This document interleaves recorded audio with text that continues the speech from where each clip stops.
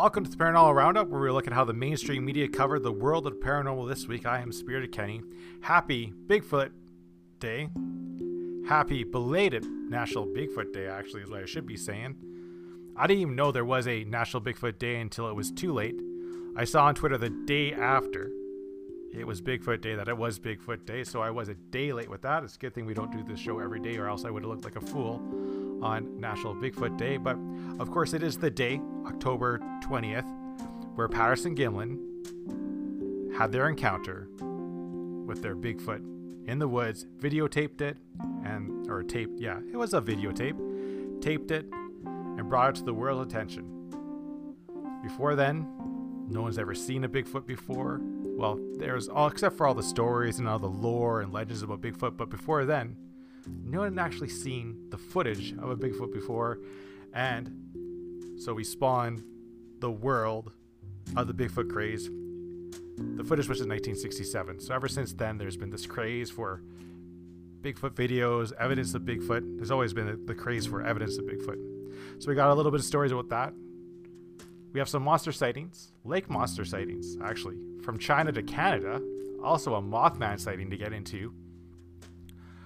But there was a lot, and I mean a lot.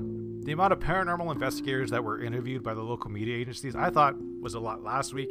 This week was a whole lot more, but there's some twists to the stories this week. Now they're giving tips and tricks on how to be a paranormal investigator. In fact, it's another class. I know a couple weeks ago, we've brought up that there was a class being taught at a university, but now out of another college or university, there's another paranormal class that we'll get into. So we got a lot to get into this show. We're going to get right into it. Let's begin. So DiscoverMagazine.com has this article, Why Your Brain Wants to Believe in Ghosts and the Supernatural. And this sort of follows up from that PopSci article we did a couple weeks ago, where Why Your Brain Wants to See Ghosts. Sci-Fi, I think we also had an article last week, the same sort of feel, Why Your Brain Actually Wants You to See Ghosts. So the Discover Magazine article goes like this. Belief in God may be declining, but ghosts and paranormal stories are alive and well. Here is why humans tend to believe in them. So already we can see where this is going.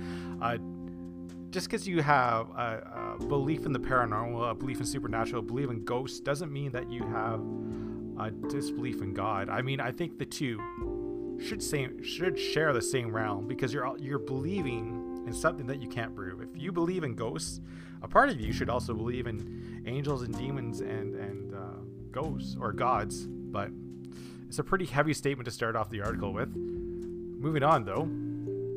So they start off by retelling a ghost story or a ghost investigation that they looked into in the shopping mall in rural southern England. And something made a large bang in the shopping mall. The store, however, appeared to be empty. There was little explanation of what caused the noise. What Stevens didn't know was that the site was constructed on the ruins of a castle built in the 12th century by the Anglo-Saxons. Excavations of the surrounding towns have found tombstones and burial sites. And although Stevens has considered several possibilities, explaining that night, we'll never know for sure, she says. And that is a very reasonable thing. When you go into a ghost hunt, and you, quote unquote ghost hunt or paranormal investigation or whatever you call yourself, and you go into these malls and you go into these places where there could be anything going on, just because you hear a large noise, something fall off a shelf, something bang, doesn't mean that it's ghosts. It's very reasonable to believe that it could be anything other than ghost, ghouls, or goblins. It could be squirrels, it could be pressure changes. So this person is doing a very reasonable consideration in what they saw, what they heard that night. So the story goes on to say, more than 4 out of 10 Americans believe in ghosts or demons exist, according to the 2019 poll by YouGov. And we've seen this poll used by a lot of people to generate their own stories. So it's a good thing they're using the 2019 poll, because if they're using that one from like almost 10 years ago, what's the point? The article goes on to say, such beliefs are equally popular in Britain, where people are more likely to believe in ghosts than a divine creator. That's pretty interesting, actually. But it is easier to believe in ghosts than a divine creator? Especially when you're posing that question. Like, do you believe in God?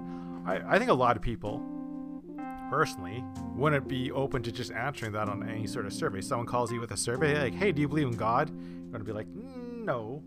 That's your own personal belief. I guess it would be all how they define the question, whether it was like an organized religious belief or something else. But I digress.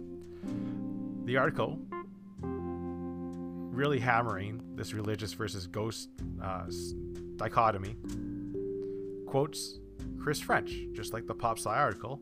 He believes experiences are often wrongly misinterpreted as paranormal due to the tendency bred into us through thousands of years of evolution to help keep us alive.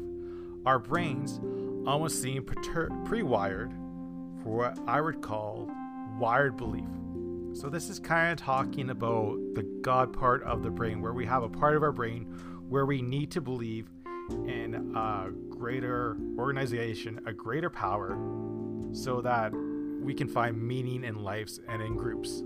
French cites Daniel Kahneman's theory that we have two ways of thinking: a reactionary thought process that comes to decisions quickly but is sometimes flawed, and a more accurate but slower process. Well, of course, there is two ways of thinking. Anytime that you've been in a room and someone slammed a book down in the middle of the room, the first thing you do is look at it and assess the situation, and then you say, like, hey, that's my book, what are you doing? Throwing it on the ground. There's always that sort of first reaction, what's going on, and then let's deal with the situation. The article goes on to say, consider a Stone Age man hearing a rustling in the bushes. He can either immediately assume it's a threat, some kind of predator, and get the hell out of there and survive another day, or he can rely on system number 2, the slower and relent on evidence kind of approach, and he may end up as lunch. So if he takes his time trying to think about what he's seeing, what he's hearing, he might just end up as, prey. So this is definitely our perception of the world. This is how we perceive things to keep alive, especially when you're out in the woods, out in the unknown, when you're in an environment where you don't know where you are, you don't know what type of threats are out there, especially as cavemen, like they said back in the Stone Age, when we were nomadic people living in fields and caves and this sort of thing, we didn't really know what was in them. So if we were worried about everything, we would survive longer. We didn't survive that much longer, but we would survive longer and at least be able to pass our traits down. So we have a overcautiously sense of self-preservation, where we're not as analytical when we first see a situation. We react first and then we think about it later. Moving on.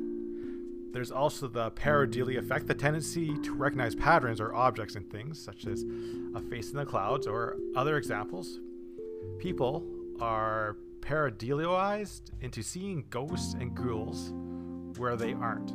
So we're just simply seeing ghosts and ghouls and patterns that aren't there, which I think is part of it. Yeah, I mean, oh my God, how many times on this channel do we look at photos from people that say they see UFOs in these clouds, or they see a ghost in this picture over here, or they see the face of a monk in this picture over here, and it just looks like a bunch of nonsense. So there is a lot of that pareidolia happening. But it is our nature. We are looking for patterns, we're looking for faces, we're looking for threats. It always happens. This is how we've been able to get on for so long. Stevens, once a believer in the paranormal, is now a skeptic. She spends most of her time debunking paranormal theories on her blog, Haley is a Ghost.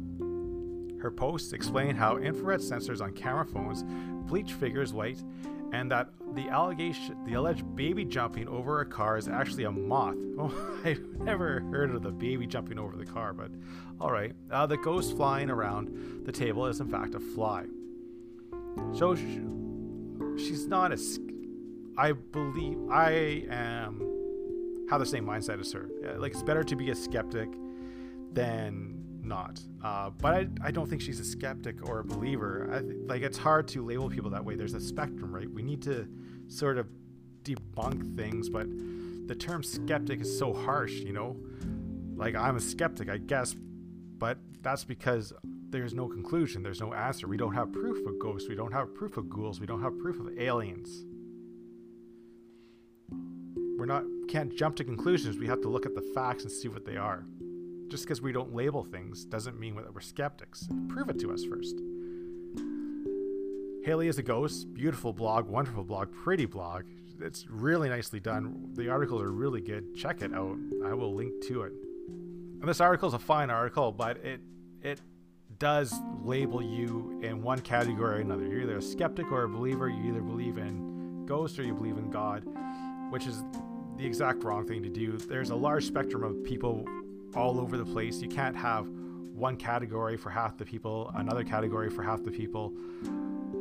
We need to realize that there's more than that out there. We don't even know what the categories are. To say that there's ghosts and ghouls and UFOs and aliens is completely inappropriate. We know that there's phenomenon happening. We know that there's bright lights. We know that there's bangs in the night. We know that there's squirrels out there knocking stuff over. We know that there are flies that get in pictures. We know that there's orbs in cameras. But some things we're able to find out about. Like orbs is dust. Squirrels acting erratically is something else. But the article faults itself by just having, you're either a believer or you're not, which is not the right mindset to go into a lot of these stories with. But yeah, good article. Haley is a Ghost is a wonderful article. It's good to see that someone who was a blind believer, we'll say, realized that there's something not right about the community and how things are presented, and that you need to have a little bit of debunking. You need to have a little bit of analytical mind. You can't just blindly trust anything. If you're not going to you can't blindly trust anything. You don't just see a photo and say, oh, there's a ghost in that photo. You have to be like, oh, what's going on in this photo? What is this photo actually? Is it Photoshop? Is there more to it? You have to have that analytical mind to think about it, right? React one way. Oh, this is a ghost. React one way. Oh, this is a ghost. But then second thinking process, what is it really? Good article. Haley is a Ghost. Good website. We'll link to it. Moving on. So this next article comes from Pop Culture. Ghost Nation stars Stephen Gonslave, David Tango share the do's and don'ts of paranormal investigating ahead of Halloween. And of course, this is the perfect time of year to learn the do's and don'ts of paranormal investigation. I wonder what they are. I mean, any media source could go to any paranormal investigator and they're going to give you the do's and don'ts of the paranormal investigation. This just isn't the only article we saw of this. They saw a couple articles of this. We're going to highlight some. The article starts, a lot of people this time of year, they want to go just and have some fun and be somewhere that they think is haunted, Gonslave said in our series Pop Culture at Home. I mean, when I was younger, being in an abandoned asylum in 2 a.m, there isn't more fun. Just isn't. But you can't trespass. You can't do that. You can't break into places. You can't mark things. You can't take things. You can't do any of that because you're not helping the field. All right? So there you go. There's the do's and don'ts right there. You don't break in. You don't trespass. You don't mark things. You don't take things. But you just sit there in the middle of an abandoned asylum at 2 a.m. Think about ghosts. The story goes on to say, you're really looking to get into this. You're doing it damage, you're doing a disservice to a field. So why would you do any of those things, he said. Don't trespass, don't do anything, and get permission. They're really hitting on this get permission thing. Gonslave stressed how it is crucial to uphold the integrity of ghost hunting and have respect, in addition to fun with friends during a paranormal hunt. Yeah, of course. You need to respect everything. You can't mark things. You can't take things.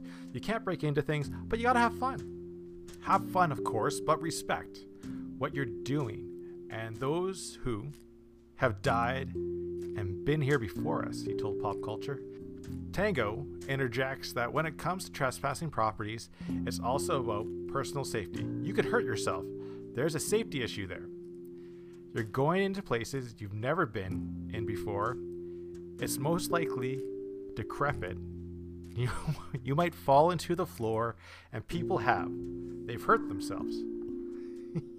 So, the do's and don'ts, it sounds like a bunch of don'ts. Don't trespass. Don't make markings. Don't wreck the place. But have fun. That sounds like the same type of advice that my mom gave me before I went out trick-or-treating. It's like, don't walk into traffic, don't do this, don't go on the street, don't eat any of the candy, wait to bring it home, but have fun. Right? That's what all these don't things. Don't, but have fun. That sounds like a bunch of parents sending their kids out trick-or-treating. All right, we're going to move on from that. Now this next one comes out of Lock Haven, PA. How to investigate a haunted house. Do you think your house may be haunted? Lock Haven Paranormal Seekers field lead Lou Bernard explains how to investigate. For me, it's all about the proof.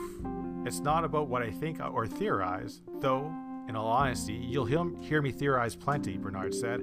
However, it's what I can bring up and show you and prove it to you. And this guy is exactly on the right track. This is what we need to hear more of, is the people that say, hey, there's some things here. I don't know what they are, but there's no proof or there is proof. And that's what we need. We need to see proof of these things because that's what we need moving forward, right? The answer of it's ghosts or ghouls is inappropriate, right?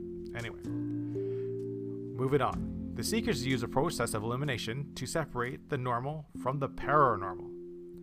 For example, if a homeowner complains about a door that mysteriously opens by itself, Bernard and his team will check to see if it's properly hung. If someone complains about strange noises, Bernard will ask if the home might be settling. I just picture someone complaining about a door that's swinging open, and then they're like, "Oh, the door isn't hung properly," and they're like, "Well, can you hang the door properly for us?" And there's just a bunch of paranormal investigators trying to hang the door properly so it doesn't open. And of course, that's what we're looking for. We're looking for the mundane answers in this world of the paranormal investigator, the supernatural investigator. There's 95% of the time, it's the mundane answers. And that's why it's so hard to talk about people that are like, well, most of the time, you get mundane answers. And, well, yes, there's a lot of mundane answers that you need to go through. But that 5% of the stories, these are the things that we need to talk about. How many four-leaf clovers are there? Not a lot. Like 1%. I don't even know how many it is. I'm just going to make it up. But you know there are four-leaf clovers because we have examples of four-leaf clovers. A whole bunch of three-leaf clovers, a lot. But there is some four-leaf clovers out there. So we're looking for the four-leaf clovers in the paranormal field. We're trying to figure out what makes them tick. The story goes on to say, did someone die violently in a house? Violent young deaths are more likely to produce paranormal activity than, say, an elderly woman who died content in bed. Okay. And this is where we put on the blinders and we're coming up with stories, right?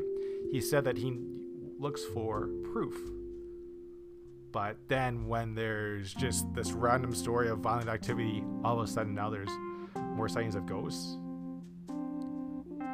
This is a problem. Narrow passages like hallways and stairwells also seem more apt to be haunted, Bernard says.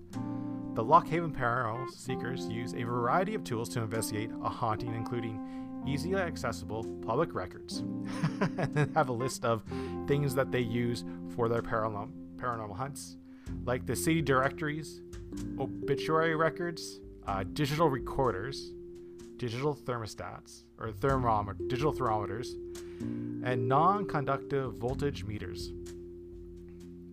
So let's just take a step back. And the paranormal investigator should be looking at the whole spectrum, not just lights in an alleyway or in a basement, but it should be lights in the sky and in bogs and in houses. There's similar things that happen. Knocks on the wall can be knocks in the woods. There's a lot of similarities. There's a lot of overlap to these stories. And when you just are labeling yourself as I'm a ghost detector, I'm a paranormal hunter, this is the problem. We need to have more of a wide spectrum. If you want to specialize in just one thing, I think that's fine, but I also think you shouldn't be closing yourself up to the phenomenon that is just bigger than just one part of it. So maybe you're excited to be a paranormal hunter, but you want a good, solid education before you start your paranormal hunting. Fox 13 out of Tampa Bay has this story. Anyone can be a Ghostbuster with Eckart's College Virtual Ghost Hunting 101 class. The story goes on. Have a curiosity for the paranormal or always want to join the Ghostbusters? You can get a little Ghost Hunting 101 with a new class from Eckerd College. The class is being taught virtually by a paranormal investigator, Dr. Brandy Stark, who is also a professor at Eckerd. Oh, that's pretty good. She'll teach proper protocol and explain how to use ghost hunting equipment, document evidence, and communicate with the entities. She'll also be sharing local paranormal history and lore. This is very cool. And I think this is the thing that I think is underappreciated the most about these paranormal investigations. And I think I underappreciate it the most, but a lot of these paranormal investigators, they do a great part of keeping local lore, local history alive. And that is what we need so much of nowadays, is the recording of local history, the tales of local history. This is what people are missing from their lives. And these are the storytellers. These are the modern day storytellers that we should be looking to, because these people are storytellers. They come in, they can go into a house, and they tell you this fantastic story about a gruesome murder that happened there. And they make it pleasant, and they make it an entertaining night. So there is this storytelling aspect to it. We're going to talk about what a ghost is. How do they know there's a ghost there? And then we're going to talk about how to register a ghost. How to register a ghost? Is there like a registry?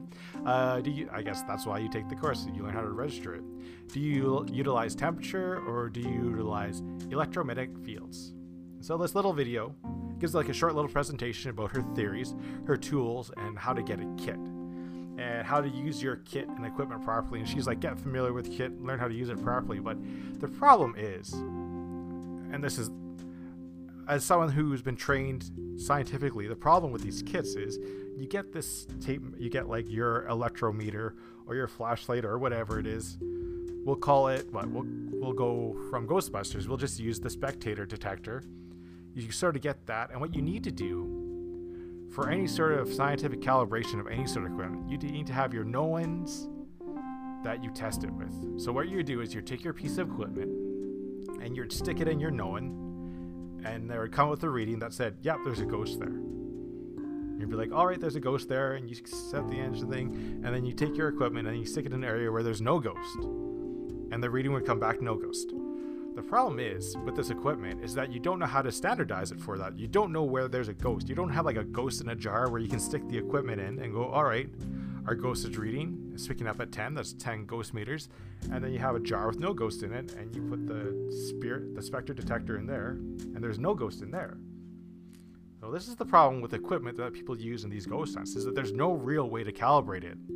They have energy spikes, they have this and that. That could just be anomalous with the equipment. That could be why there's certain pieces of equipment that are so popular with the paranormal supernatural field, because they are faulty. And they do have these faults in it. That's why certain pieces of recorders are better for EVPs or not, because they come up with these crazy sounds. You know, when you got to play these sounds backwards and slow it down and speed it up to come up with these sentences, you're going to, it's like pareidolia, where you see faces or you hear voices. You want to hear something there. You're straining to hear something. When you hear a bunch of static and then someone say, oh, it's saying, you know, show me a banana. Well, you're going to hear show me a banana 95% of the time. It's like the blue dress or gold dress, you know. Whatever your friend says is probably what you're going to say. Whatever device you saw it on is going to be what you say you saw it, the color on.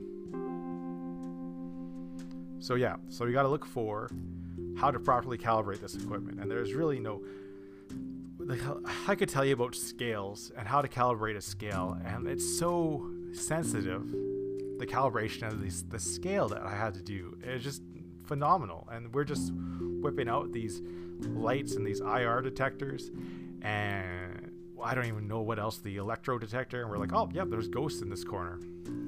So yeah, so there's a lot more to it than just that. Just buying equipment off the internet that you think is going to work, pop it out of the box, pop in some batteries, here we go. Now there's been lots of stories, like I said, about paranormal investigators. Local 12 out of Cincinnati, Ohio. Paranormal investigation to start at Arnold Bar and Grill. Now, this is my type of paranormal investigation group. Starting out at a bar What a great idea. Now, Cincinnati, WKRC, that's almost WKRP, but the story goes on, is Arnold's Bar and Grill really haunted? Now, according to the owner, people have been saying this for years. Now's your chance to find out for yourself. For the first time ever, Arnold's is opening their doors to overnight public paranormal investigators. They have teamed up with Cornerstone Paranormal, a ghost hunting group, to lead through the haunt. Now, this is really cool that you can go to a bar and search for paranormal activity. Honestly, the story goes on to say, honestly, people have been asking us to do this for years, and with COVID-19 closing us early, we figured, why not do it? Well, this is an amazing idea. The crisis creates an opportunity to look for ghosts in a very old place in America that has a very suspect past. But yeah, this is awesome. It's good to see that people are trying to find ways to make money in these crazy crisis times, and hopefully they keep it up even after, maybe even after the crisis, gets solved. For 4 nights this October, they'll be allowing 14 people per night to go through a 4-hour ghost hunt. That really doesn't sound like it's that much fun. No alcohol will be served during this investigation. Nuts. It sounded like it started off really good. Starting your bar hunt off at a bar, or starting a ghost hunt off at a bar, sounds just amazing. Anyone deemed impaired will not be allowed to participate. That sucks too. What happens if you start to get possessed? Like, I was possessed by a demon. I wasn't drunk. Yeah, get out of here. So why is this spot? Why do people think this is a hot spot is this question. Arnold has been a tavern for over 150 years and holds the title as the oldest bar in Cincinnati. The establishment was first opened in 1838 by Sue Fawcett, who ran it as a whorehouse.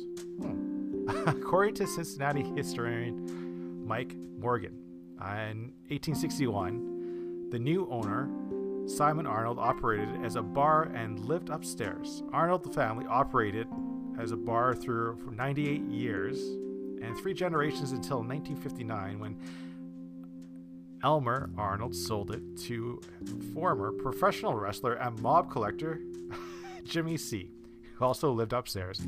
Now, it probably was a really good idea that you sold it to Jimmy C. Yeah, how about I buy this bar from you? Whatever you say. So that's a nice article. Finding some solutions in a trying time, trying to find a way to make some more money, having more investigations, especially in an old bar. 150 years old, super cool. $40 a night though, no alcohol. I mean, I'm not. Oh my gosh. Good luck. So happy belated National Bigfoot Day, and it was National Bigfoot Day on October 20th. It was the anniversary of the encounter Patterson Gimlin had with their Bigfoot on 1967. Very cool. It's very cool that they have a national celebration day for that. I think, although it is very suspect, the footage and the people are very suspect in the whole thing, and this is sort of why we say that this community, our modern history, was built by charlatans, because it does look a lot like that footage was built by charlatans. They built that on the legends of lore of people around them.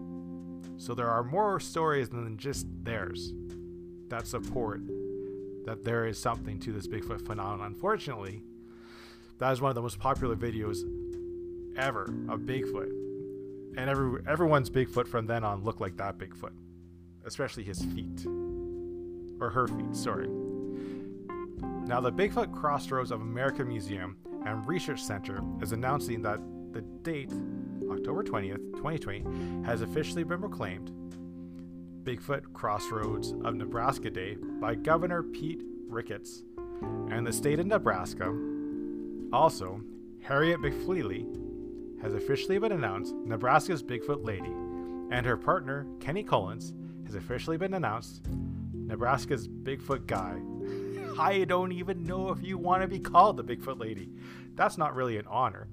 To be called a Bigfoot Lady as a woman, I'm not a woman, but as a woman, would you like to be called Nebraska's National Bigfoot Lady? I'm not thinking that's not the coolest thing to be called. But hey, if they dig it, that's awesome. Good for them. Harriet and her museum were published in the Virgin Airlines in-flight magazine for 6 weeks and was placed in every plane of their airline fleet. Recently, the Bigfoot Museum was voted as one of the top 3 tourist attractions in Nebraska by German public broadcasting. Well, right on. Well, happy belated National Bigfoot Day to them, and happy Nebraska Bigfoot Lady Award, and happy Nebraska Bigfoot Guy Award to Harriet and Kenny. That's very cool.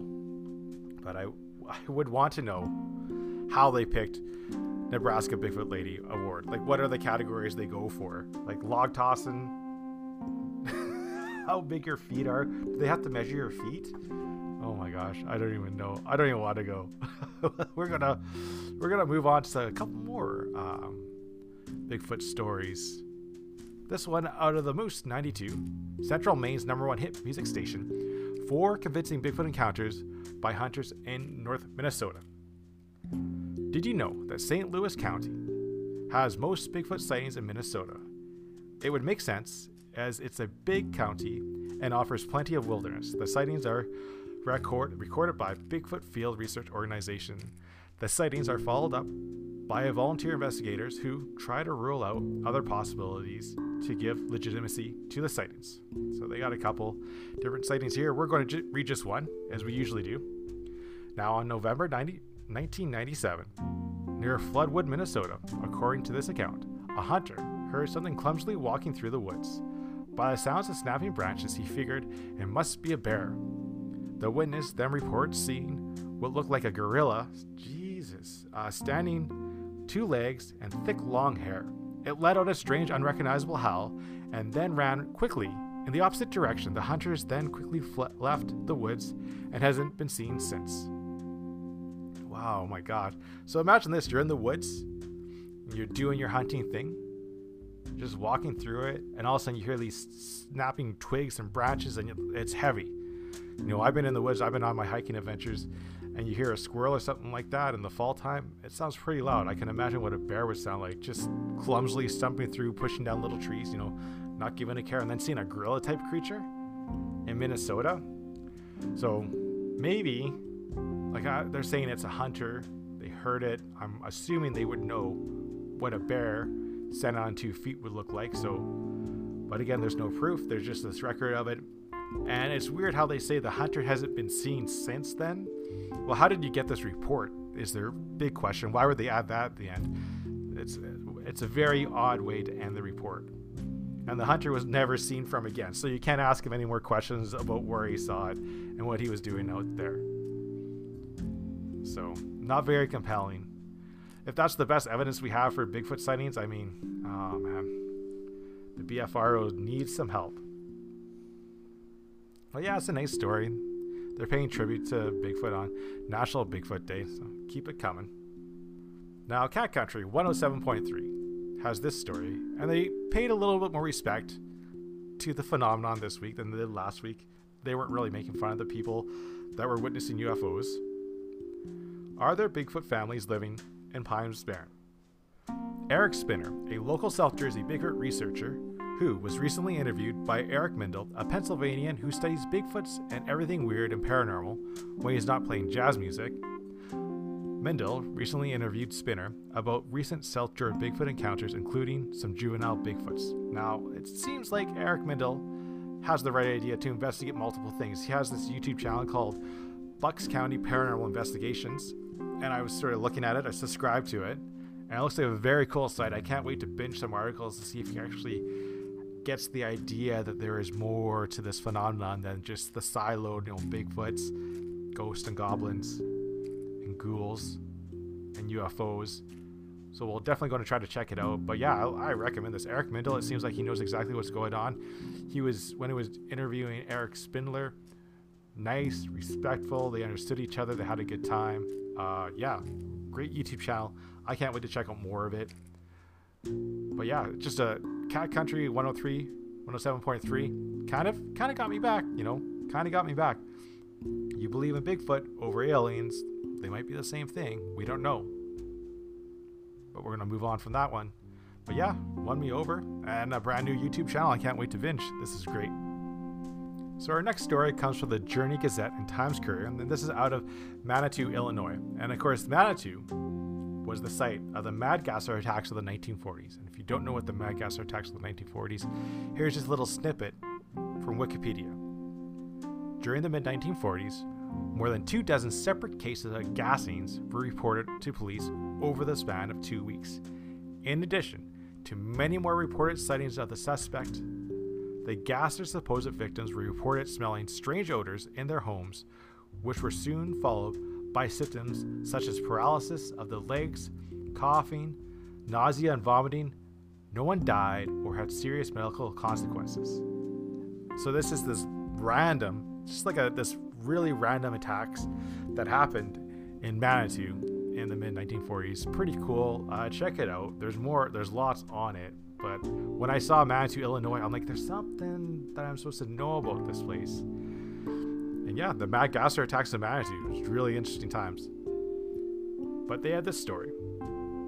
Ashmore Estates to be featured on YouTube paranormal investigation series. Now this is what we're seeing a lot of nowadays, is people are starting their own paranormal investigation series on YouTube. You know, they see how it's done. It doesn't take that much work to make a paranormal investigation series. They all have pretty much are the same sort of format, where you see the team of 3, team of 4 walking up to the house. They walk up to the house, they walk into the house without even knocking on the door.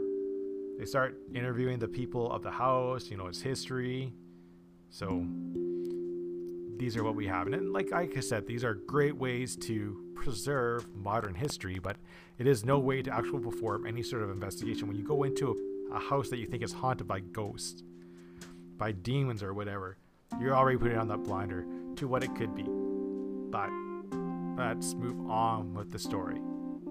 Long thought by some to be the spectral home of those who lived and died, Ashmore Estates has drawn the attention of a team of investigators who decided to add the Midwest to their exploration of paranormal. The crew of YouTube online series Haunt Me found the century-old ruin Coles County building interesting for its haunted reputation and its history as well.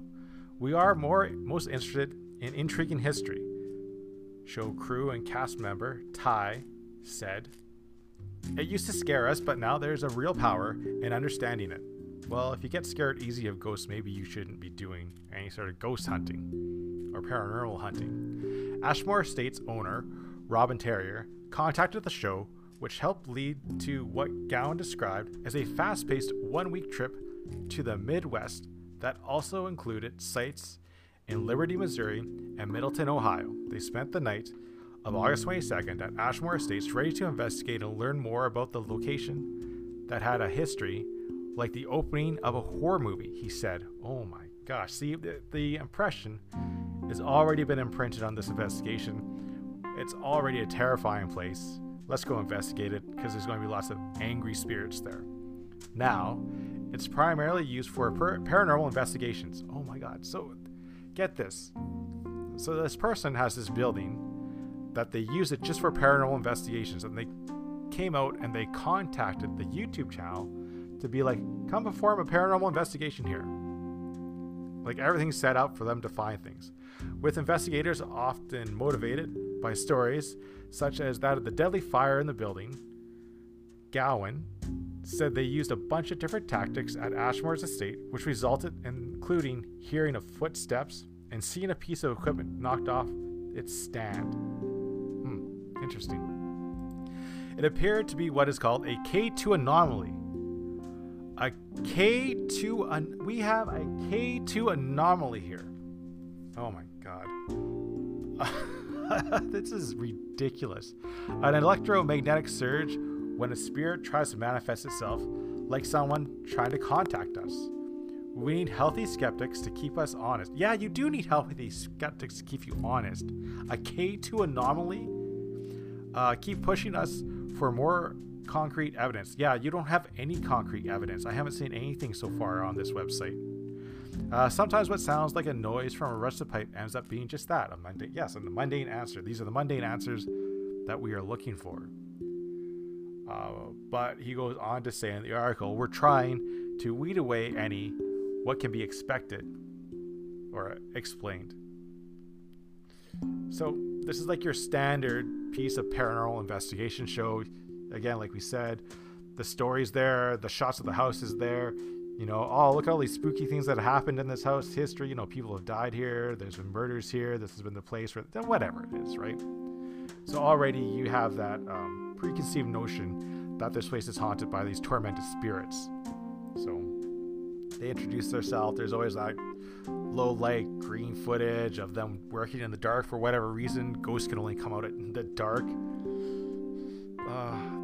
I can't believe how formulaic these shows are that they can just put it up on YouTube. It's good that they're doing it. Great production value. Again, it's a great way to explore the modern history of these buildings and of hold it. And like, if you put these stories on YouTube, they live forever. So it's great that we have this modern history on YouTube. We're going to move on from there though.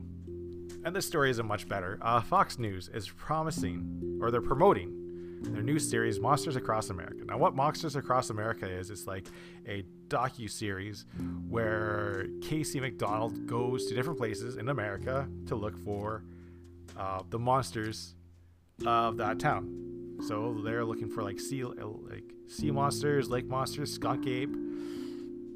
There's a little interview she does here with the Fox News person. I don't know. I haven't seen anything like this before, but we don't need celebrities looking for monsters. If they want it, it's a great way, again, to explore the history of a place, to tell a tale. But there's no way that we should be using celebrities like this to go look for these things. It's just a nonsensical thing to do. If you actually want to do real research, and maybe it's a fun thing for her to do, and maybe it exposes new people to the media, but there's so much of that. I think we're past that. But maybe that's just me, because I'm past it. I'm past these celebrities doing these shows. You know, if Joe Rogan couldn't find anything, who's going to find anything? This Fox News anchor. It's a wasted piece of energy, because as someone that works at Fox News, she could have done some real digging. She could have done some real research into this thing. She could have went to a place, spent months there, looking just at the skunk ape and using her Fox News ties to really delve into what the skunk ape is, the history of the skunk ape. Is there actually anything really to it? But these one shot, like 45 minutes in one location, celebrity look for monster shows, there's nothing to that. You know, Bigfoot isn't waiting for the 4K camera crew to go in there and take a video of them. UFOs aren't waiting for the high res definition video for them to come down. It's simply ridiculous. I guess it's a fun thing if you want to get into it. If you're like, oh, spooky paranormal stuff, let's watch it on Fox News. But I don't know. It's a little bit silly. Putting pretty people in dangerous situations, yeah, okay. We're going to move on. Now, AM KOEL 950, News Egg Best in Country. They continue their best of their Iowa Monster Series, Monster Turtle of Big Blue. And the story goes like this. Have you ever heard of the Monster Turtle of Big Blue? And it goes, no. Yeah, I haven't heard of it either. Well, now you have. The story goes like this. There's a 30 or 40 foot deep lake near Mason City. There's a huge snapping turtle that resides there. When I say huge, I mean huge. I mean, it wouldn't be considered a monster if it weren't some regular sized turtle, right? This turtle is so big that it has been reported to be the size of a Volkswagen Beetle. The Monster Turtle, as it's called, has been seen by fishers and swimmers at the Big Blue Pond in Clear Lake State Park. However, this turtle has not only been seen, but also dangerous. Okay, I think they mean this is also dangerous. There have been reports from swimmers that the enormous jaws of the monster have tried to eat them. The strange thing, Clear Lake State Park officials have reported that there is no evidence that supports that these claims are true. Of course, officials denying that there's a big turtle in this lake, that there's no turtles. That being said, the locals still claim the legend exists. Alright, this is a garbage article. They're really running low on the Iowa monsters. I thought things were going pretty good, but this one's the lowest. What did they just say? They just said that there's a monster turtle in a lake. That is it. There's no proof. just locals say, there's a turtle in there. No officials say there's a turtle there, but just locals. Alright. there's not even like a story. This is like a cheap, lazy story. There's not even like a story of what happened. This one time there's a swimmer in the water and they got their leg bitten off by the turtle. You know, they got drug. There's not even like a got drug under story. Nothing like that. Oh my god. Lame story. Moving on. Now our next story comes from the MEAWW. Now what is the MEAWW, ask? It is one of the world's fastest growing entertainment news companies with offices in the US and India. We bring you the best content from the global streaming industry and Hollywood through our team of talented reporters and contributors. Up-to-date news on entertainment industry, exclusive interviews, and in-depth features about trendiest streaming shows, box office hits, and stars to sleeper winners that you'll really have to follow. With a social media following of excess of 15 million across US, Canada, UK, and worldwide. So there you go. That's what I don't even know what that means, to be honest, but MEAWW, they seem to be kicking it. They have this little story, The Mothman Legacy, how a West Virginia myth came to be and what made it so popular. And the story goes like this. America loves its monsters, and there's no better time of the year than during Halloween to revisit some of the country's best legends and spooky stories. It is at this perfect time that filmmaker Seth Breedlove, Seth, who deals exclusively with monsters, the Minerva Monster, Terror of the Skies, and On the Trail of Bigfoot, comes with a sequel to his 2017 documentary, The Mothman of Point Pleasant. Now this guy does excellent work. Small Town Monsters is his production company. It's like all like homemade stuff pretty much. Not like the production quality is way better than homemade, but like it's a passion project. You can tell that right away. His work is unbelievable. I love watching it. It's on Prime. I watch it all the time. The Moth will go on with the story. The Mothman Legacy is out on video on demand on October 20th. Produced by Breedlove's Small Town Monsters and distributed by 1091 Pictures, the documentary delves into the origins of the Mothman legend and the impact it has had on the people of Point Pleasant. Now the article goes into the 1967 sighting, and I'm reading the book right now with hopes of maybe making a type of video about the book. I don't know what yet, but the original Mothman Prophecies by Jeff Keel.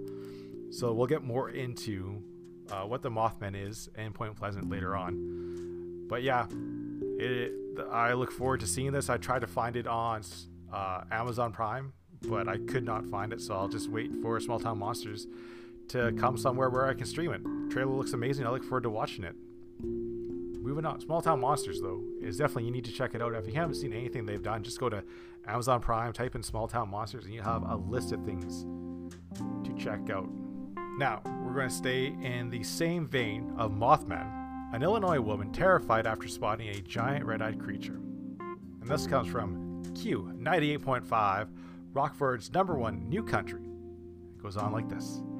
As if 2020 wasn't crazy enough, a woman swears she spotted a massive winged creature which charged at her while screaming a nightmarish noise before flying away. They have a picture of a Mothman there, so you know to think that it is a Mothman. And a Mothman is a very unique creature, you know, because it has the large red eyes, the human-like legs, and its wings come out of its arms that come out of its head type deal. So the story goes like this. Let it be known, I'm not a UFO person. Alright, this is good. Laying your bias out right before us. This is great. Can't wait to see what's happening more. I don't think I believe in aliens per se, but I am not arguing against the idea of them. We are a speck of dust in a scheme of things when you're considering how big the universe is. Alright. Let's get going on with this story. The website, the Singular Fortean Society, investigates paranormal and other strange instances and welcomes stories from who wish to share. This story specifically gave me chills. I appreciate this guy. He's looking into the phenomenon in a curiosity way, which should be encouraged. But I don't understand. I don't understand why people need to read and write articles and be like, well, I'm not for this, but here, let's talk about it. But let's get on with this story. It takes place in a parking lot near O'Hare International Airport, where a USPS sorting facility employee who was walking to her car between shifts after helping the transition from one shift to another. This is an important point because, in her words, she should have been the only person in that particular parking lot at that moment. However, she claims she was not alone. Why is it every dark parking lot makes you feel like you're about to be the focal point of a horror film? I don't know. I don't feel that way, but all right, we're going to move on. This unidentified woman recounts her story with frightening detail. She said she was walking in her car just before midnight while looking at her phone. Out of her peripheral, she noticed a tall man with a large coat in the distance. It wasn't until she unlocked her car that the vehicle's headlights turning on and she noticed a little more detail. The person, in her words, was actually a large-winged 7-foot-tall red-eyed creature. This is when I would have... He says this is when I would have pooed. So get this, she's walking to her car, she's looking at her phone, midnight, dark out, no one else is in the parking lot, which I think is an important point. No one else is in the parking lot. She looked, she saw something, what she thought was a man. She got into her car, she started it up. This thing then started making some type of chirping sound, almost half chirp, half click, like someone was clicking their tongues, but much faster. It then made some type of screeching sound and took off running towards me. I got within 10 feet of me, and it took off into the night and flew above me. So this is kind of interesting, where she saw something out of the corner of her eye. She thought it was a large man. And then it wasn't until she turned on her car, and you would have to think that when you turn on your car, modern day cars, always the headlights turn on. Maybe this was a bird. Maybe this was an animal in the parking lot. It could have been an owl in the parking lot that when you turned on the headlights, you interrupted it and its hunting procedures. And it got angry and flew away. Story goes on to say, she goes on to explain she took off like a bat out of hell and hurried home to her husband, who also works at the USPS sorting facility. After she shared this incident with her husband, he told her similar stories have been shared pertaining to what she saw in the exact parking lot. So there's multiple witnesses to something in that parking lot. So that reminds me of a territorial owl or something like that, a bird that is territorial. And have you seen how territorial birds can be? You would totally understand how this could be it. They wait for everyone to leave the parking lot. They start doing their hunting. Owls would start doing their hunting. If someone came out, turned on the car, and interrupted what they were doing, they would be angry and they'd swoop down and see it. So I'm going to have to say it's probably an owl. But yeah, multiple witnesses is what we like to see. But yeah, we got to keep on looking. There is a lot more Mothman tales out there. There's lots going on in Chicago right now, so we do need to keep our eyes open for Mothman stories. Moving on. I feel like we have a good pace in this show. I think we're doing really good. I think we're going to be able to get all the stories I want to get. Where did the legend of werewolf begin, and was there any truth to it? Now, The Travel is just an amazing website. I can't believe how many stories we get from it, to be quite honest. And this is another one, a great source story about the legend of werewolf and where it began. And it's a quite lengthy article, so I'm not going to get into too much of it, but let's just start with the beginning. The legend of werewolf is actually quite prevalent throughout history and can be traced all the way back to early Greek mythology. This means they are more prevalent than the closely related mythical lore behind the vampires, which is relative to new creatures when you compare them to Lycan. While werewolves have been made popular in both literature and film, there are many really accounts behind the stories, inspired by these hideous violent beasts who were said to have been slain by humans. And it goes into one story. It goes into a bunch, like the Greek mythos and the term Lycan, and goes into some Nordic tales, but this is the story that I really want to talk about. During the 16th century, the story went that Peter Stubb, the man in question, went on a killing spree in the middle of the night in Bedburg, Germany, sending the entire town into a frantic frenzy of fear. When Stubb was finally cornered, it is said that the hunters who cornered him actually bore witness to him transformation, after which he confessed to doing everything that was suspected of him, and, by extension, a typical werewolf. He claimed his power came from a belt that he was never actually found, therefore never confirmed. Many believe that Stubb was merely a scapegoat for a political game, but there is no denying that similarities to the Salem witch trials.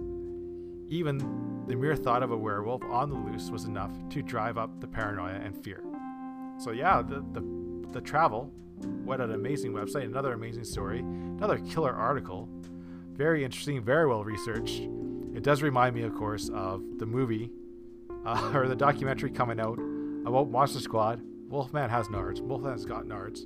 Slated for release October 27th. So I'm still looking forward to that movie, and that sort of article reminded me of it. Great article. Now, sfgate.com has a story that I thought would be stories that we would see on thetravel.com. The headline is Disneyland Haunted? And it talks about a ghost tour in Disneyland, and it turns out that you spend a lot of money on this ghost tour, and there's a lot of evidence towards the idea that Disneyland could be haunted.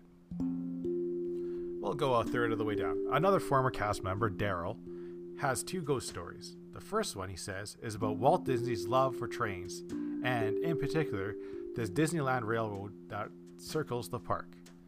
The Train Command Center has a board that shows where the trains are on the track, he says. Late at night, in the far corner, a train would show up on the board and the whistle would blow, even though there was no train. so is Walt out there riding the train? There's some other stories they talk about too, but they bring in Amy Burney, a paranormal investigator who co-hosts Kindred Spirits on Travel Channel. And she says, the train, though, she finds harder to explain, having once encountered a ghost train of her own. In an episode of Kindred Spirits, we were on a track where no trains were running at the time of year. And all of a sudden, for no reason at all, the train crossing signals went off as though they were one approaching. We'll never know without investigating that particular train at Disney, she adds, pointing out that it's very hard to truly evaluate paranormal claims without witnessing them in person. But that's the real interesting. See? And again, this is what we have to see, is that we need to be able to show these phenomenons where they are. It's like bears, right? If we didn't know bears existed, we would have to prove where bears were first before we could claim they existed. We'd be like, all right, bears live in these caves. No, they go away. We would think that bears disappeared in the wintertime because we wouldn't see them. But there is proof that we have bears. No, bears exist. No, we know where they poo. We have lots of physical evidence of bears. Sort of last little end of the story. Guests claim to see ghosts all the time, especially of Walt Disney himself. One amateur paranormal investigator who asked to remain nameless to avoid getting caught as a cast member in trouble, said she was once at the park after hours when she saw something in Fantasyland. We saw a man standing just outside the castle on a drawbridge.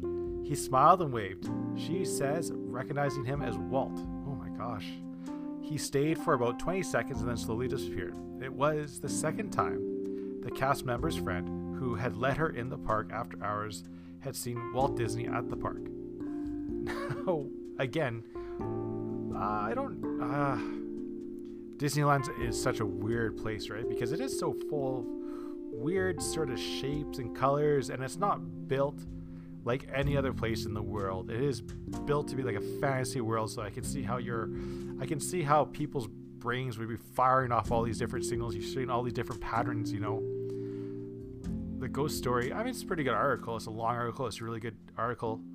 There's no proof of ghosts, though, here. But I do think, you know, there's a lot of mixture of emotions, from happy to sadness to frantic energy, creative energy, all being pushed into one area.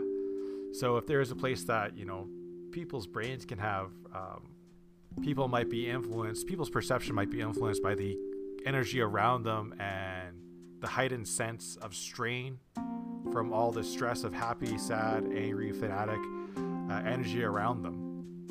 Maybe it could do something. Maybe the mix of emotions makes it easier to see these things. But yeah, it's a good long article. There's lots of good stories in it. Go check it out. I never thought I would see that in SF Gate, to be honest. Moving on.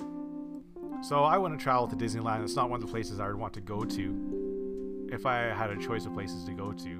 But this next location actually would be on my list of things to check out. The Mark Twain House. And the article goes like this. Why TV's Ghost Hunters series have made multiple visits to CT's Mark Twain's house. The Mark Twain House is already one of Connecticut's best known attractions before TV crews from TV's Ghost Hunters visit it. Reports of paranormal activity, including sightings of a lady in white, have led to multiple investigations inside Hartford's Residence Museum. And then there's the smell of cigarette smoke. There's a lady in white as well as one in black, who both made appearances and may be mentioned on the Graveyard Shift tours. Said Bellinger, one of the guides. Tours run Friday to Saturday and occasionally on Thursday. Now, the Graveyard Shift tours are not a haunted hayride, but rather a look at a spiritualist movement of the late 1800s and early 1900s, which Twain and his family often came in contact with, including attending seances and performing with mediums of the day. After the first time we were featured on Ghost Hunters, we started giving the Graveyard Shift tours. They were so popular, we started giving them year-round. It was fascinating to speak with people who want to come and experience them. Earlier in the summer, in 2010, I spoke with a gentleman named John, who was not a believer, but I was scheduling a family vacation for his wife and son to visit the site of the Ghost Hunters had investigated. It's no secret, Twain was interested in supernatural, a subject discussed on the tour. Ballinger said he often spoke of the power of the mind and told a story about the death of his younger brother and his own experience related to that horrible incident.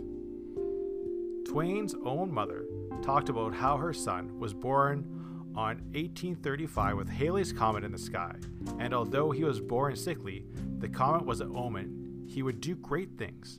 As Halley's Comet returned in 1910, Twain spoke of the return and how it was destined to leave the world as it passed. He died on April 21st, 1910, with Halley's Comet in the night sky.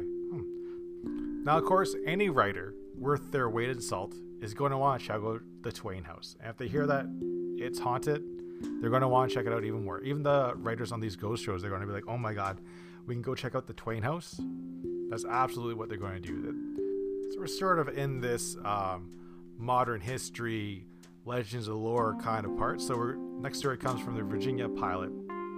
And we're going to talk about John Bradford, the second rectory of Trinity Episcopal Church in Portland. Now, John was a Scotsman by birth. He was ordained in London in 1772, and during one of his pastoral visits to Norfolk County, Reverend Braidfoot came home late one dark night, and his horse stopped suddenly on the road. Right in front of him was an apparition. This apparition spoke to him, telling him on the following February 6th he would die. Oh my gosh. At his house. Afterwards, the apparition quickly disappeared. This prophecy was immediately told to his wife. Well, yeah, I guess so. On 3 or 4 occasions, while traveling the dark roads of Norfolk County, the apparition appeared, again telling him, "You will be dead on February 6th. The spirit is like totally trolling him. As the fateful day approached, his wife decided to have a small gathering of friends to divert his husband's mind of the eerie predictions. While Mrs. Bradford was preparing dinners, the good Reverend decided to lay down. When the dinner was ready, Miss Bradford went to the bedroom and found her husband dead. Oh my God. There was no signs of violence. The prophecy had come true. The date was February 6th, 1784. So right away, I'm thinking, why were you at home? I would have left. I would not have been home on February 6th. I would have went on vacation somewhere. I would have been sleeping outside because the spirit said you're going to die at home on February 6th. I'm going to get out of there. This is very similar to that old Irish tale we talked about last week, where the brother and sister made the pact. If one of them died first, that they would go talk to the other person. So the brother died, came back after death, talked to the sister, told her when she was going to die. So she went on living, and then she eventually had a birthday party a year after the date. I think her brother said she was going to die at 47. She lived 47 in fear. She had a big party on her 48th birthday party. The priest came and was like, happy 47th birthday party. And she's like, what are you talking about? He's like, oh yeah, I guess there's an error on the records. You're actually 47 today. And then she died that night during the party. So we see this very similar thing where there's an apparition warning someone of their death and them dying at their party. Very cool. Very interesting. We're going to move on from that one though. Now, this time of year, there is a lot of stories of towns, of locations in towns, of locations in cities where there's haunted activity, paranormal activity going on. And a lot of newspapers feel it is time to share the history of these places. So this comes out of Idaho. There have long been rumors of ghosts in the Idaho. Curtains are said to flap with no breeze, doors open on their own, locks come unlocked, and moans are said to emanate from the elevator shaft. The latter may be due to the age of the contraption, the oldest elevator in Idaho, or the moans could simply be becoming from the residents who find the lift inoperable again. Oh, shut it down. If it's that old and we don't trust it, shut it down. I'm definitely taking the stairs in this place.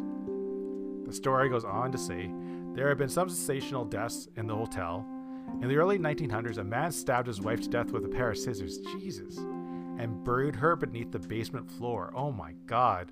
A bellboy was allegedly shot by a guest in the hotel room in the 1970s. A guest later died of suicide in the Idaho. Oh my God. But this story goes back to 1921. A man named Jacobs rented a room there. So this is really weird. Mr. Jacobs is already checked into the hotel. He called it at 1 a.m. and asked if he had rented a room there. At 3 a.m., Jacobs called his wife in Cooney. Then at 5 a.m., another call came in from Nampa. If Mr. Jacobs leaves the hotel or tries to leave, call 391 J1 at Nampa immediately, the caller pleaded. It was at about 5:15 a.m. when two witnesses walking on the sidewalk in front of the Idaho on their way to work heard a noise as if someone were being raised in a shade. They looked up and saw a pair of hands gripping on the sills of an open window. Jacobs climbed onto the ledge, hesitated there for a moment, and then hurled himself into the morning air. Oh my God, he died upon impact. Jesus. Apparently, he had been drinking x-ray medication for a test, been acting erratically. So maybe he had mental illness or brain damage possibly. Like back in those days, you really don't know what could have been going on. It could have been really anything, any sort of infection. There's lots of people that died of infections in 1921. So yeah, it's a good story. It's a fun little tale. Like it was perfectly timed. Way to go, Idaho. Moving on. Got another hotel tale. This one out of Houston, Texas. And they have haunted hotspots. So Galveston Island may be known for its beaches, cruises, and booming tourism industry, but it is also a place filled with a dark history. Considered by some to be one of the most haunted places in the U.S., Galveston is home to locals who share dozens of tales of the restless spirits of pirates, criminals, children, and others who said to still roam the islands here at Galveston, supposedly haunted places. So that's all there is to it. There's pirates, there's criminals, and children. That's it. That's all we have. Oh my God. But let's talk about this hotel, Hotel Galaxy. Now built in 1911, Hotel Galaxy, which overlooks the Gulf of Mexico, is known as a hotspot for wealthy residents and celebrities, but has a more sinister past. According to reports years ago, a woman staying on the 5th floor hanged herself after learning her husband had been lost at sea. Oh my god. Her spirit, dubbed the Lovelorn Lady, is still causing commotions on the 5th floor. Will Wright, the chief creator officer for the Galveston Historic Foundation, said the hotel offers programming about its supposed haunted rooms. It definitely is a big piece of history, of lore. The women's restrooms downstairs is also apparently haunted, with reports of shaking stalls, self-flushing toilets, and sinks turning on and off on their own. Oh my god. What is it with people killing themselves in hotels? This is unbelievable. We're going to move on from that one to this wine enthusiast article. I do hope it is much more pleasant. And from the wine enthusiast, it can't be that grim, right? Do you believe in ghosts? 5 of the world's most haunted bars. And they have the Mermaid Inn, the Grave Diggers in Dublin, Ireland, the Hero Waterloo in Australia, Shaker's Cigar Bar in Milwaukee. But we're going to go local here. On the prairies, Bushwhacker Pub in Regina, Canada. After it received a liquor license in 1990, Bushwhackers opened its doors the next year. It became a well-known spot to have a pint, enjoy a daily special, and possibly spot a ghost just like that, eh? So back in 1912, Regina was hit by one of the country's worst ever recorded tornadoes. It killed 28 people and leveled buildings, which included one on a site where the pub is now. There are several people that died there. And in 1914, Strathton was hired to manage a warehouse built on the land where the people have died. Now, Strathton was in a car accident. While he survived, he sustained head injuries, and according to the Brewpub's website, he never quite was the same. His business partners soon tried to pressure him out of his position, and his wife wanted to move back to Scotland. He was said to have fallen into a deep depression and was found dead several months later. Oh my god. The official cause of death was suicide. This isn't a happier article at all. One of the bar's managers believes she saw someone walk into the Bushwhacker room for a private function. She followed them to say they couldn't go back there, but she opened the door, no one was inside, and there was only exit was sealed and shut. Oh my gosh. Michael, the Brewpub's head brewer, experienced possibly one of the most dramatic ghost encounters. One day, on break, Gazette says he was pushed from behind so forcefully that he nearly fell. Later he said he found a red mark on his back where he felt like he had been pushed. Oh my god, this is poltergeist activity. That's another fun little ghost tale. I checked out the website for this bar in Regina. It looks like an awesome place. It looks like one of those fun little microbreweries. They make mead. They have black and tan. So Regina, it is not far from the heart of the prairies where the studio is. Definitely might one day check it out. We'll definitely put it on the list. Regina is not that far. I mean, I wouldn't drive all the way there just for a pint, but if I were to go out that way, I definitely would stop there in Regina and check it out. So yeah, if you're looking for a spooky spot for Halloween night, I guess you know where to go if you're in Regina. Move on though. So maybe you are looking for a spooky spot and you're not in Canada, you're not in Regina, you're not in America. Maybe you're in the UK. So we've done haunted bars, we've done haunted hotels. This is out of Business Insider out of Australia. 11 haunted forests around the world that will give you chills. And of course there's a whole bunch. There's like the Suicide Forest in Japan. There's the Island of Dolls, which they can burn that right down. But here's a story that I didn't really know too much about. The Hoia Baciu Forest in Romania has a spooky clearing where nothing has ever grown. So there's more. This is very cool. It's like a UFO haunted forest type thing. You see these links between these sightings. So when I hear about something like this where there's an area that nothing grows, I wonder if there might be some sort of aerosol from some sort of microorganism like fungus living under the ground that prevents anything from growing, or maybe the area was treated with radiation. I don't know. But it is very cool. Check it out. It's a good article. So we've done hotels, we've done pubs, we've done forest. What could be next? We've covered everything, right? There's no more places where ghosts could be. Well, How about this? This is from the Scotsman.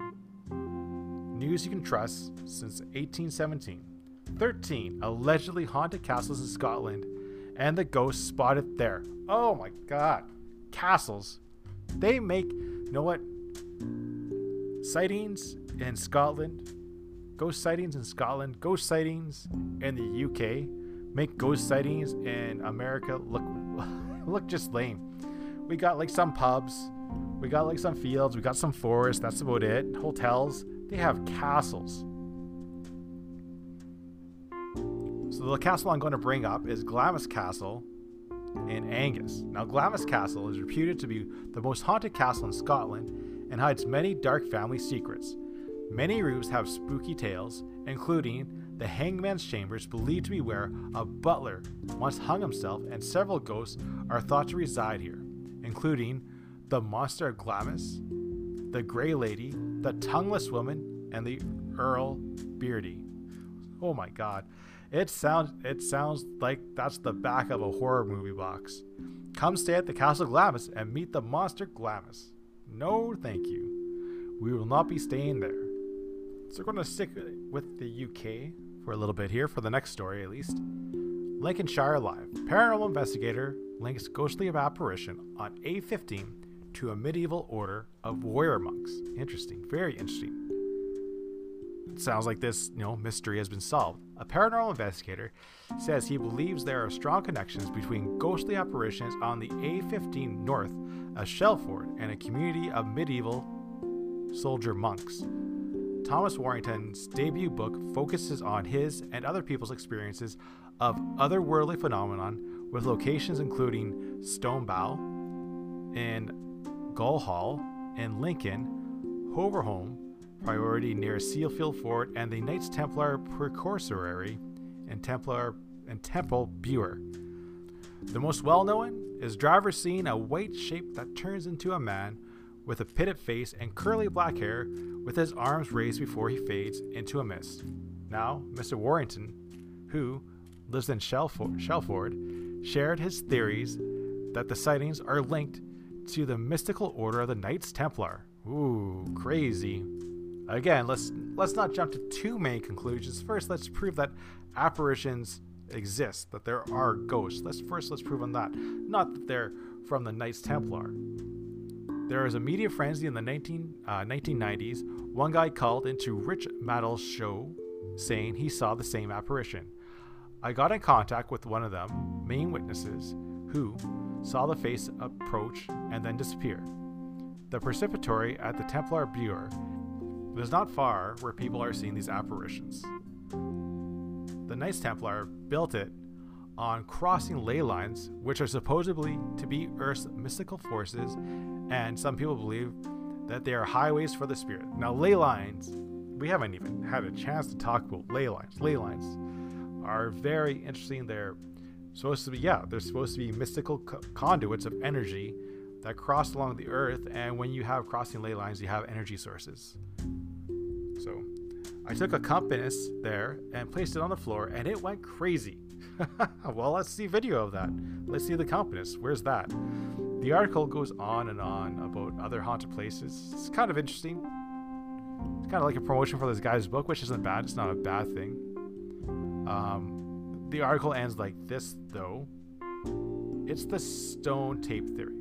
Certain buildings are made of quartz, and there's that possibility that they can record human emotion. All right.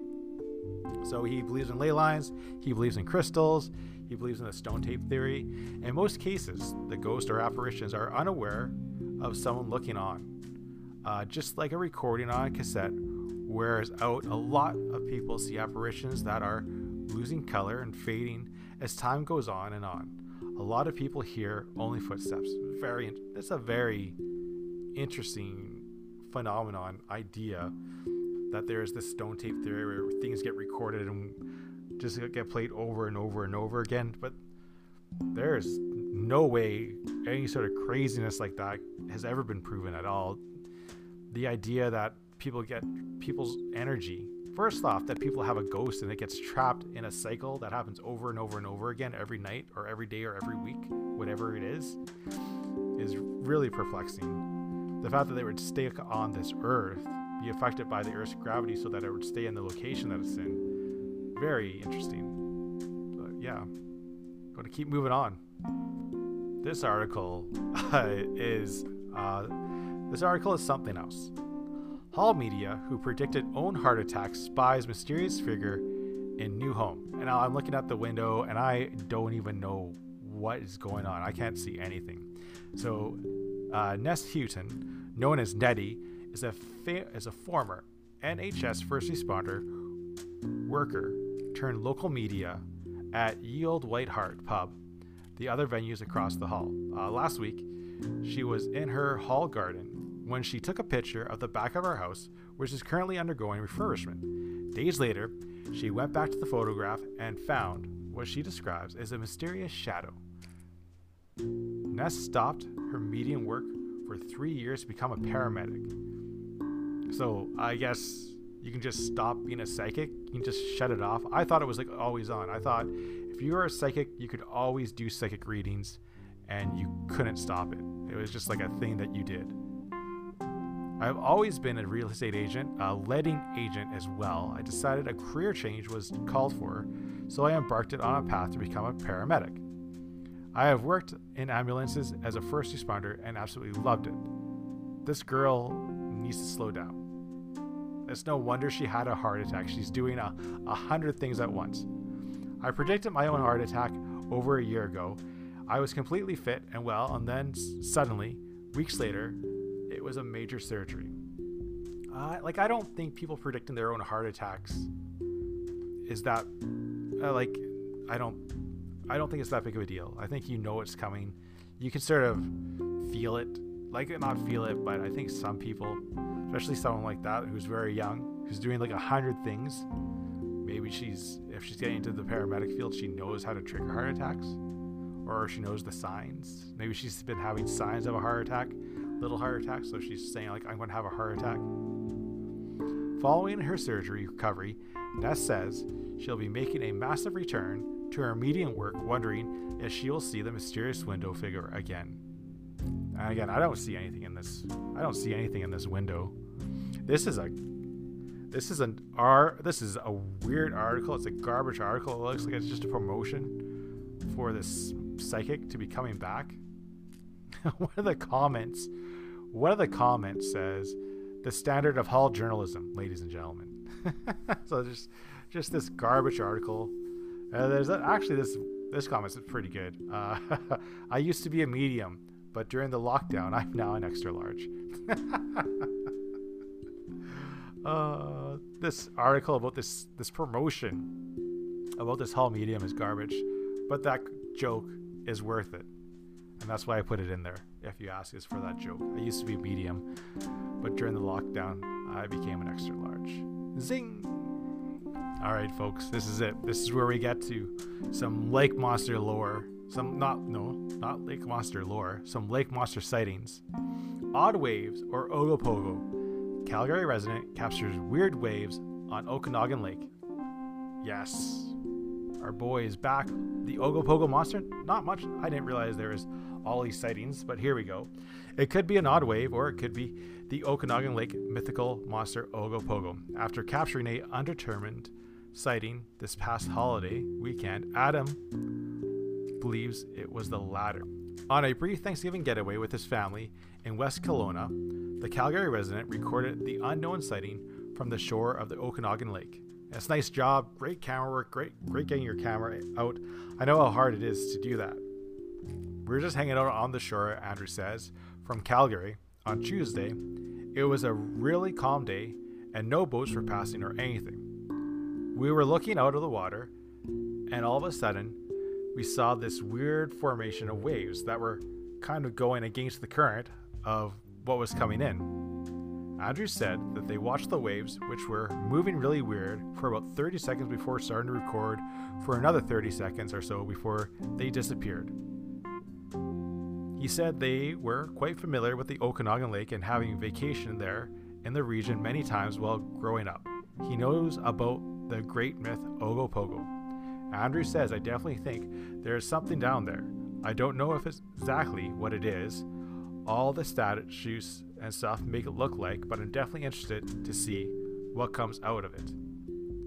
Now, Andrew said this is the first time ever seeing anything like this on the Okanagan Lake, and that his upload earlier Tuesday to TikTok, which garnered thousands of views. This is what we see, the spread on social media, the social media that they use. Nicely done. Good shot.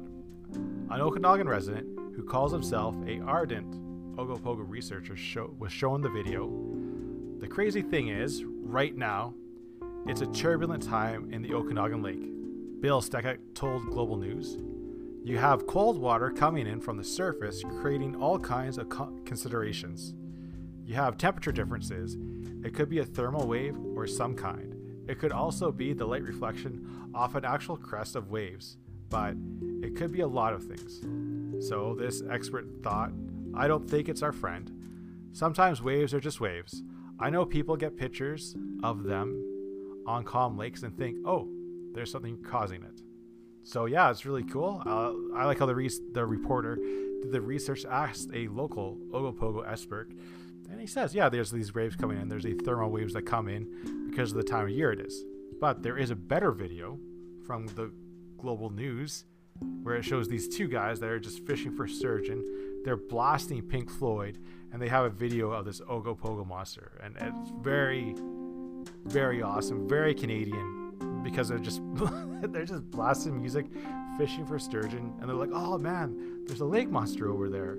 So that second video is actually a much better video of the Ogopogo monster. Now, we move all the way from Canada to China. Is this China's Loch Ness Monster? Mountain caretaker is shocked to spot a mysterious beast lurking under a lake. Now, a worker at a national park has filmed what he believed to be a famous lake monster in northeastern China. Eerie footage captured by the man shows a black round object floating on the surface of the Tianxi or Heaven Lake at the Changbai Mountains in June province. Now, where these mountains are is pretty much on the China North Korean border. So it's definitely a place where a lot of people would not go. But I saw pictures of this. I went deep down a YouTube tunnel for this monster. And when I saw pictures of this area, oh my God, Heaven Lake, yeah, it looks like a heaven. It is beautiful. Clear, like clear blue water surrounded by mountains. Oh my God. It's one of those areas where you realize if we didn't have any war or anything like that, if we were all cool with each other, there'd be lots of interesting places on the world we could go. The Alpine Lake is renowned for having a mysterious beast, the Chinese equivalent to the Loch Ness Monster, said to be first sighted nearly 60 years ago. And I got some footage of the early sightings, and the earlier sightings is kind of weird. We'll get to that later. Now, Zayu, who worked at the Changbi Mountain National Park, is a souvenir shop assistant for the past decade, said he saw unusual objects in the middle of the lake on Tuesday morning. And this guy has a dream job. I would love to be this guy. A souvenir assistant, and you get to work in that area all year long for 10 years. You have a stable job for 10 years. He's also been documenting the area's weather with videos, which he shares daily on the Douyin, the Chinese equivalent of TikTok. Oh my God. So you see, there's this parallel that people are sharing this footage of lake monsters through TikTok, and it's their age group, right? His age is 28, and the kid that captured it was also pretty young too. Yesterday, I went to the Heaven Lake to film footage as usual. I didn't notice it at first, but I suddenly saw a black dot. The footage film from the viewing point platform is 500 meters up in the air above the lake, shows a black circular object remaining still on the water surface. Now, I looked at it. When I saw the video, I couldn't see anything at all. They have pictures of it further down the article that I saw. Oh yeah, there's a black object there. What it is, I don't know. The North Korean military would fish on the lake occasionally, the Chinese workers said, but visitors to the national park are strictly forbidden from entering the area. So maybe it's some sort of North Korean military fishing operation. Rumors of the monster at Heaven Lake started in 1962. When an observer reported saw two of the monsters chasing each other in the water while using a telescope. And then I went deep down a YouTube and Wikipedia channel. So there's a film crew there on September 6th, 2007, and they shot like a 20-minute long video of these creatures in the water, frolicking around. So I was able to find, I did some deep diving down YouTube, down Wikipedia, and I actually finally was able to find the YouTube video. And it's a pretty funny YouTube video actually, because it is Chinese news video footage of these creatures in the lake, but the overdub is an Italian news agency, and they have X-Files music underplaying everything. So it is quite the wild video, to say the least. X-Files music, Italian narrator, and like Chinese visuals. So it is the multiculturalism centerpiece of lake monsters in China. So just a very interesting article for sure. So I want to add this on. It's kind of sad news, but the Canadian magician, skeptic, the Amazing Randi died at the age of 92. And I'm just going to read this from the CBC article. James Randi, the magician who later challenged spoonbenders, mind readers, and faith healers with such ferocity that he became regarded as one of the country's most foremost skeptics, has died, his foundation announced. He was 92. The James Randi Educational Foundation confirmed the death, saying simply that the founder succumbed to age-related causes this Tuesday. That's too bad to hear. That's really sad news to hear. I saw it this morning, and it was like one of those things where you see that news article, you see that headline, and you're like, really? Wow. You know, you're not, it's one of those people that you're not expecting to hear die. It's just one of those people that you expect to live forever. The article goes on to say, entertainer, genius, debunker, atheist, Randi was all of them. He began gaining attention not long after dropping out of high school to join the carnival. As the Amazing Randi, he escaped from the lock coffin submerged in water and from a straitjacket as he dangled over the Niagara Falls. So his whole idea of debunking charlatans is like one of the tent poles for this channel. You know, like what he did with the spoonbenders, what he did with the psychic surgery peoples. Like his whole role was dispatching charlatans in a community that is way too eager to believe a pretty smile and a confident answer. So he would take on people, charlatans that have inserted themselves in positions of power. He would just take them on and say, no, what you're doing is a lie. Your spoon bending means nothing. Like, look, I can do spoon bending. I'm a magician. So he was one of the good people. He was one of the most amazing people. Again, if there was a Mount Rushmore of interesting world, the Amazing Randi is right there, top and center. The fact that he is Canadian too, you know, he's like one of those things where not many Canadians find success on the world stage. I don't know what it is about us. We just aren't as vocal about our own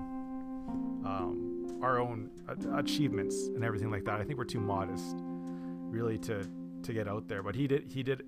He got out there. He got in front of everyone. And yeah, it is sad to see someone like that who was so influential in the world of debunking, demisting, honesty. He's a figurehead of honesty. So yeah, it's sad to see him go. And that will do it for this week for the Paranormal Roundup. I want to thank you all for listening. If there's a story that you think I should have talked about, or you want to give me feedback, spiritofkenny@hotmail.com or Twitter @spiritofkenny. If you're listening to this and you want the audio presentation of it, just go to interestingworldvideo.blogspot.com. Go check it out there. It is a lovely day for a walk. We had of course, it is October. That means that we have any sort of weather here on the prairies, and we had our snowfall just this week. So it is that time of year for the dirty snowball. And if you don't know what a dirty snowball is, it's a snowball that you make, and it has dirt and leaves and sticks all stuck in it. And when you throw it at someone, not only does it get them, cold and sloppy, but it has dirt and sticks and leaves in it. So there's all sorts of extra damage that can happen to them. It is the worst type of snowballs. You see the snowballs in movies and TV shows, and they're these perfect white balls of fluff, and they hit someone in the face. No. It's the October, the dirty snowballs from the lawns that haven't been raked up yet, the twigs that are breaking and falling off the branches. It's fun times for kids. If they weren't, they weren't forced to be 6 feet apart. Well, actually, it's perfect distance, right? You can throw dirty snowballs at everyone, but you just might not be able to get back in your school. Well, I want to thank you all for listening. It's been my honor to talk to you. Ever want to feel like you want to get a hold of me, please do it. I can't wait to check out some of these YouTube channels that I was able to find. So here we go. All right, believers, keep on believing.